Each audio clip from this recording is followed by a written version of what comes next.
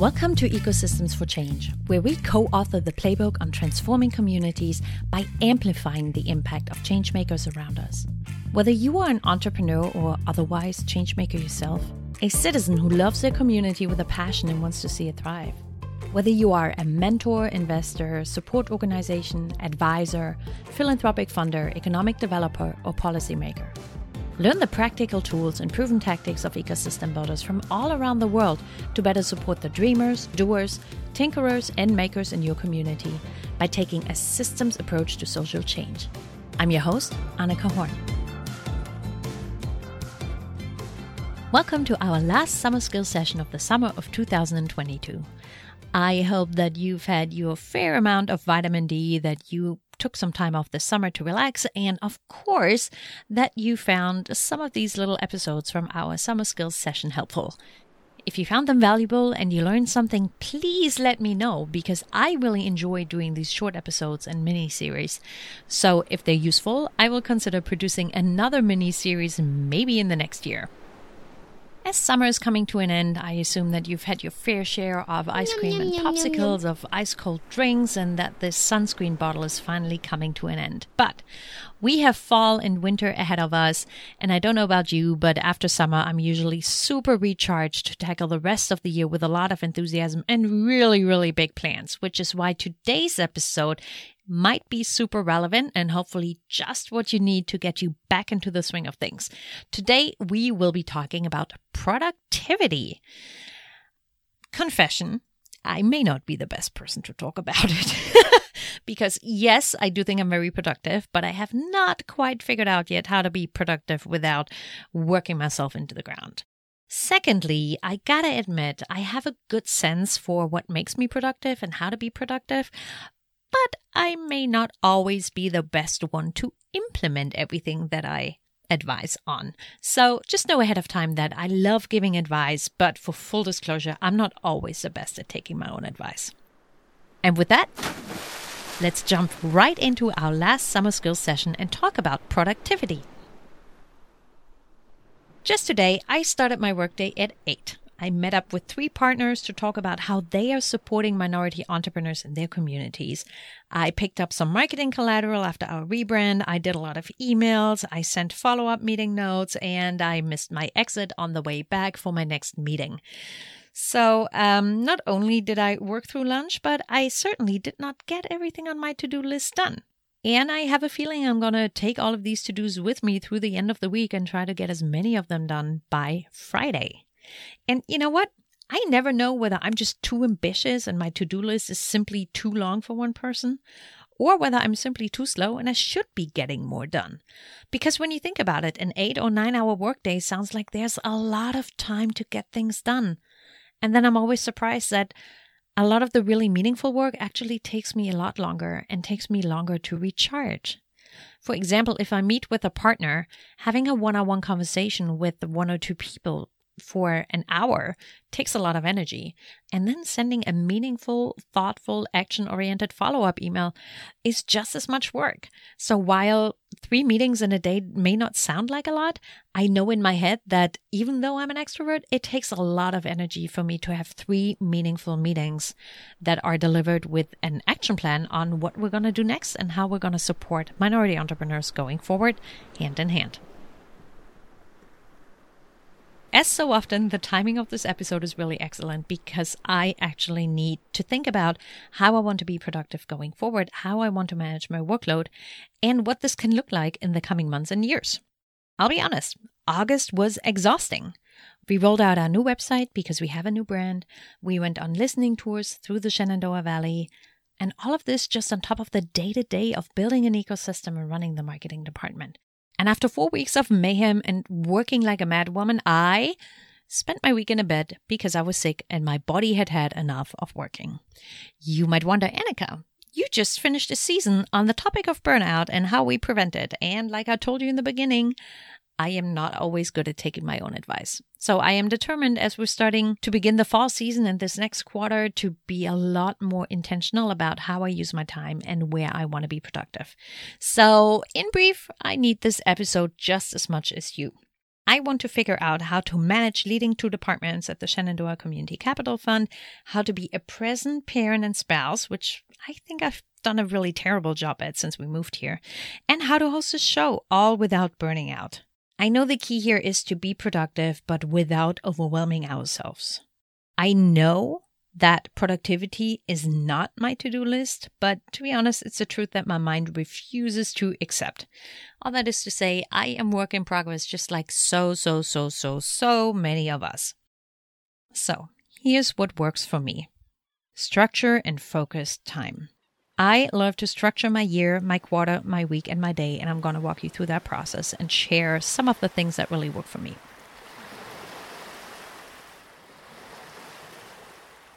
As we are looking towards 2023, and if you're listening to this in September or October, you're still a comfortable 3 or 4 months out, so don't let that scare you. 2023 is not quite around the corner, but it's just far enough that we can start thinking about the year as a unit for planning. As I look at those 4 quarters in a year, I plop down my annual leave, I put in important events such as weddings, and once I have that personal stuff in there, I put in some of the big projects for 2023. For example, if I want to see my family, I have to fly to Germany. There are weddings taking place next year. We spend Christmas abroad every other year. And soon I will have to consider the school schedules of my daughter. As I look towards 2023, I am also sketching out my podcast seasons to see what timing might work for me. And then, of course, I have all of the big work projects at the Shenandoah Community Capital Fund. Little piece of advice here. As you look at the big picture, always put in your personal stuff first. I hope by now that taking care of yourself and being a good family person, a good friend and daughter and spouse and neighbor and community member is important to you. And that means you got to put those non-negotiables in first. Once those are in place and you have your vacation planned, then start plopping the work around it. Look at that big picture and make sure that in every quarter you have some time to recharge. And from this big picture, we can then zoom in into the quarter. The quarter is really 90 days, and it might just be my favorite unit for planning meetings, milestone check-ins, and tracking my progress.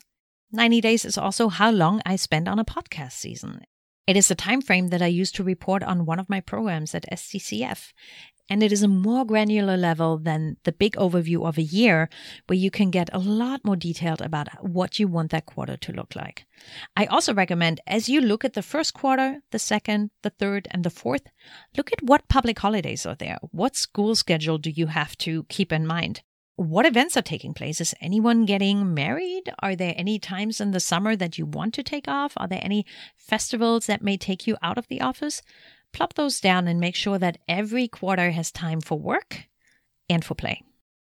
Once you have those big buckets of a quarter planned out, it is very easy to break those down into 30, 60, 90 plans. I find those to be really, really manageable chunks and see what you can do in the next 30 days, 60 days, and 90 days. And that allows you just enough time to buffer and to plan things out with a lot of strategic forethought. Once I have a good sense for what is happening in each quarter, I can actually dial it down and look at my week.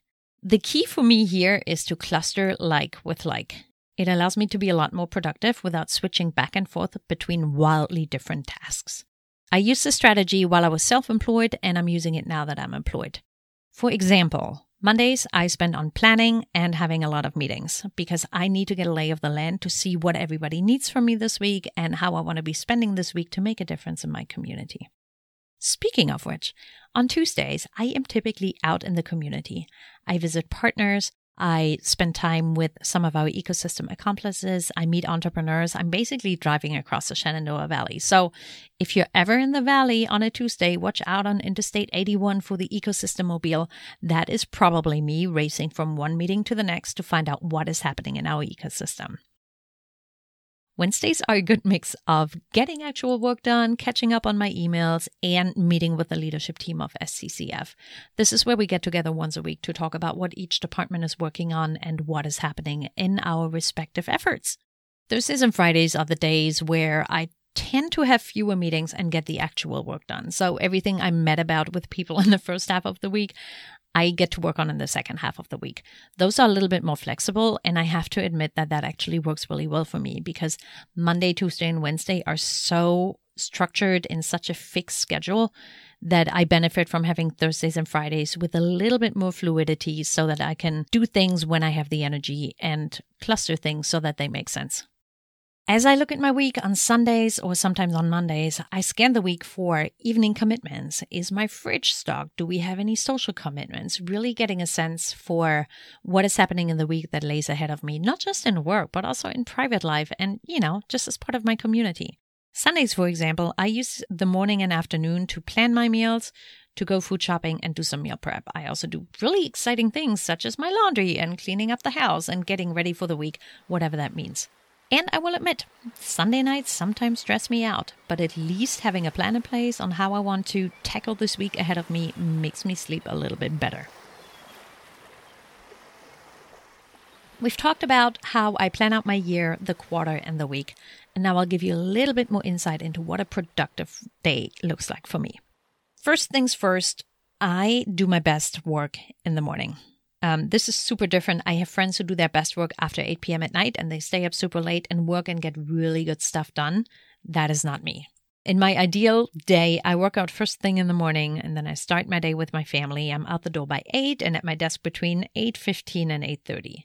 I try to do the deep focus work in the mornings, be it content writing, be it developing strategies, be it some kind of program, reporting, anything that requires focused attention for more than 30 minutes is what I do in the mornings. Fun fact, and it's a little bit sad to admit, I have to schedule a lunch break. I rarely take my full lunch break, but if it's not on the schedule, I guarantee you I will work right through it. So it has to go on my calendar. Most afternoons I use for emails and meetings and reporting all the things that, of course, they require focus, but they don't need the best of me.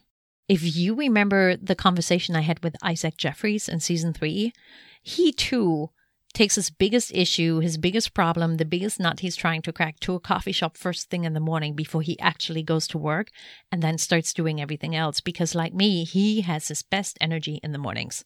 If this is not you, totally cool. I know people who prefer doing meetings in the morning so they have them out of the way and then they can spend the afternoon focusing on what they really need to do. That's not me. You just got to figure out what works for you. And I encourage you to just experiment with that. Schedule your day accordingly to where the energy is.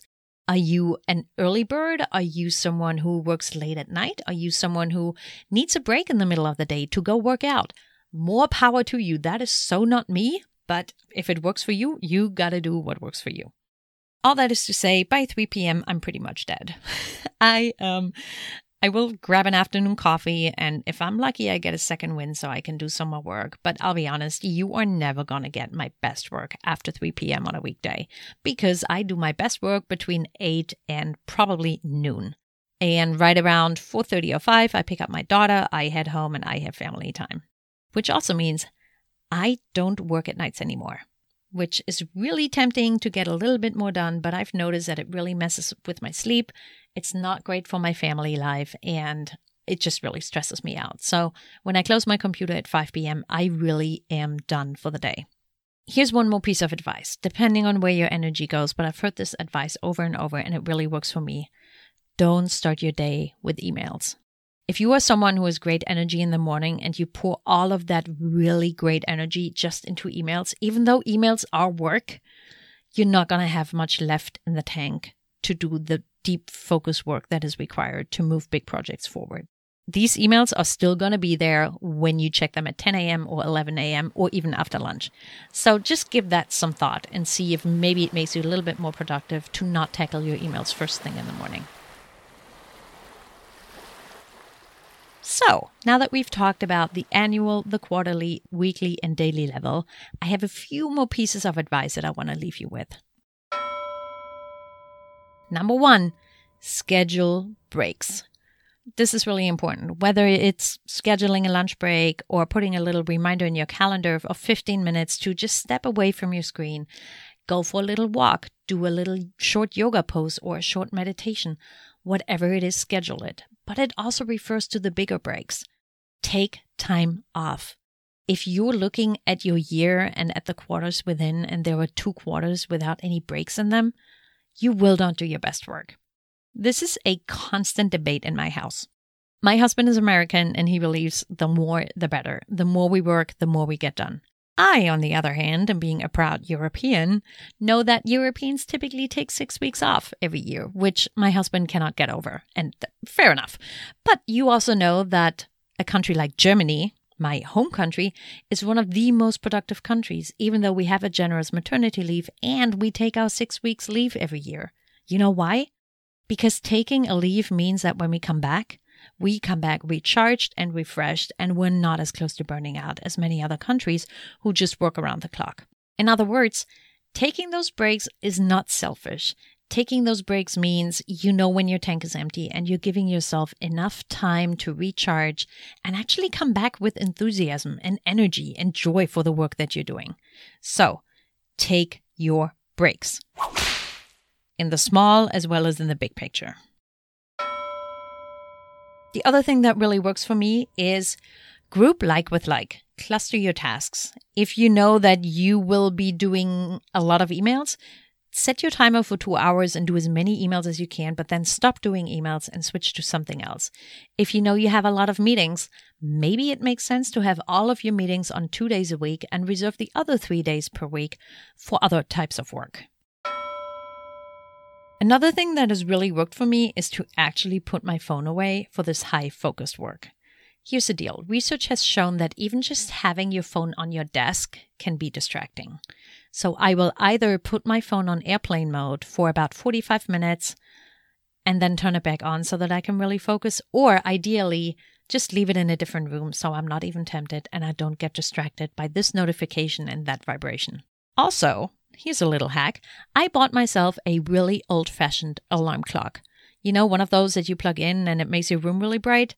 Yes, that's what I'm talking about. It has allowed me to just leave my phone on a different floor overnight, so I'm not even tempted to look at my phone before I go to bed. So typically, I put my phone away around 7 p.m. at night, and then I don't look at it until I get up the next morning and I actually go into the kitchen.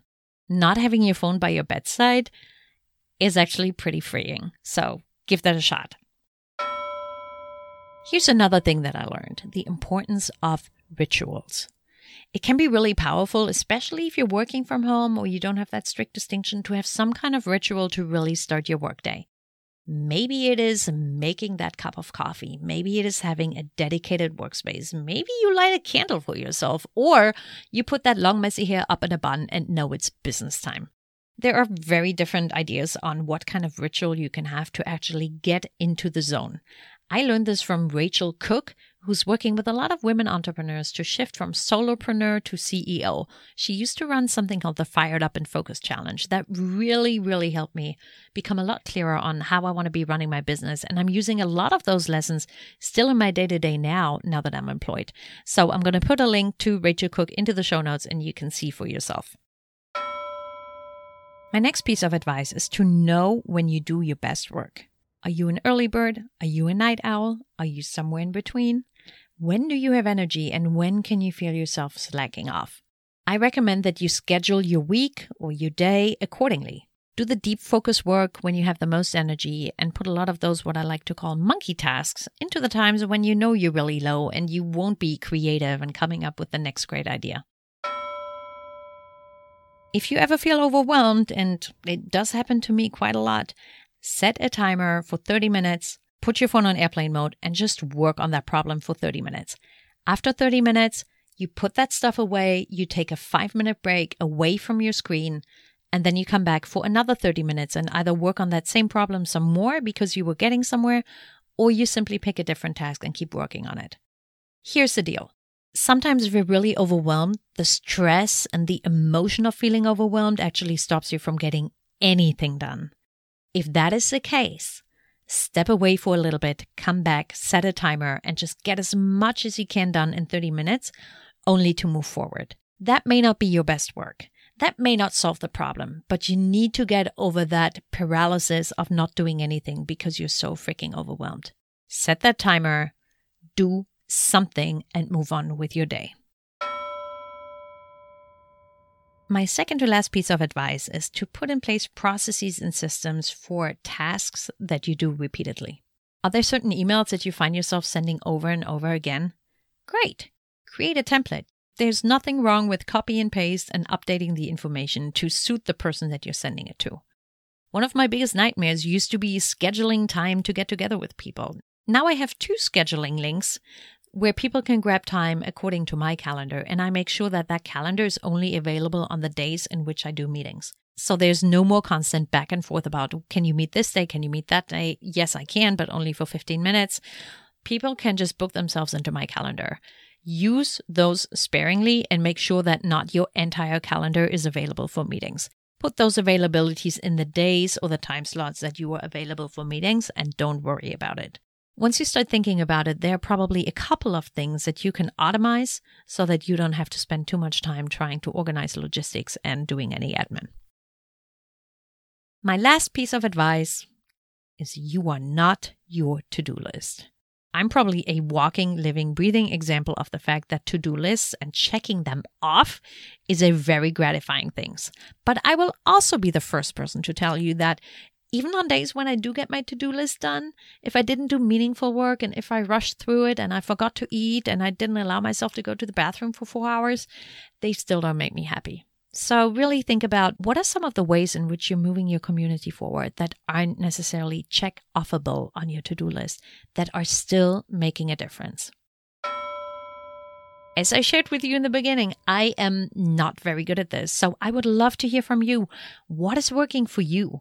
How do you stay productive? What are some of the hacks from this episode that make sense for you?